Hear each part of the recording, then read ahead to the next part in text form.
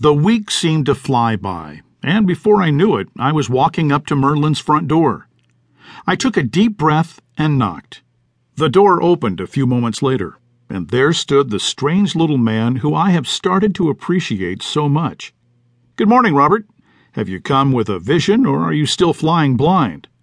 He let out one of those great pirate laughs, and then motioned for me to come in as we both made ourselves comfortable in our respective seats.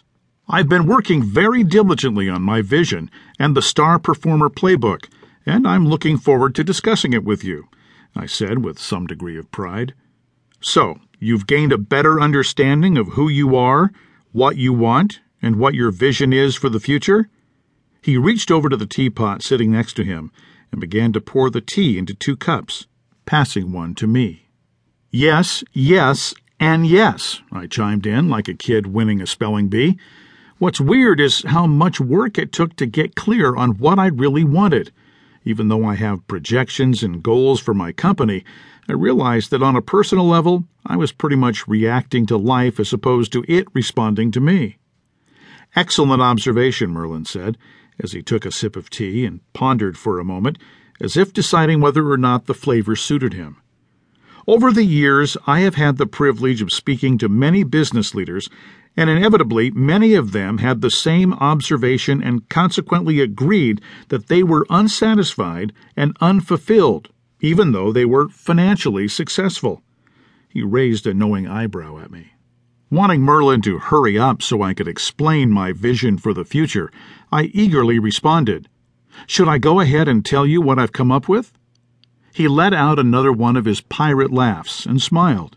"Sure, on one condition." He then looked me in the eye. "That you are willing to give up your life for what you want." "Give up my life? You never said anything about that." "Well, of course not. I wanted you to think through what you wanted first.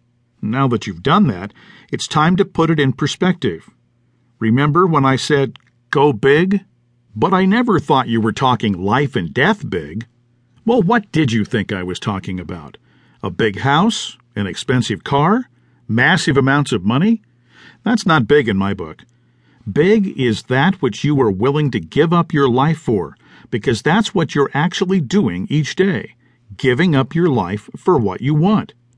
Every day you spend working for something is a day of your life you've traded in the process." As Merlin spoke, I sank lower and lower into his couch, as if it were eating me for breakfast. Just when I think I understand what he's talking about, he pulls the rug out from under my feet, and I'm back to square one. But perhaps that's just part of the learning process. As I was folding up my goals and putting them back in my pocket, Merlin let out another hearty laugh. "Robert, my boy, don't be discouraged. This e-ticket ride you're on is guaranteed to take you places you didn't even know existed, and will change your life forever.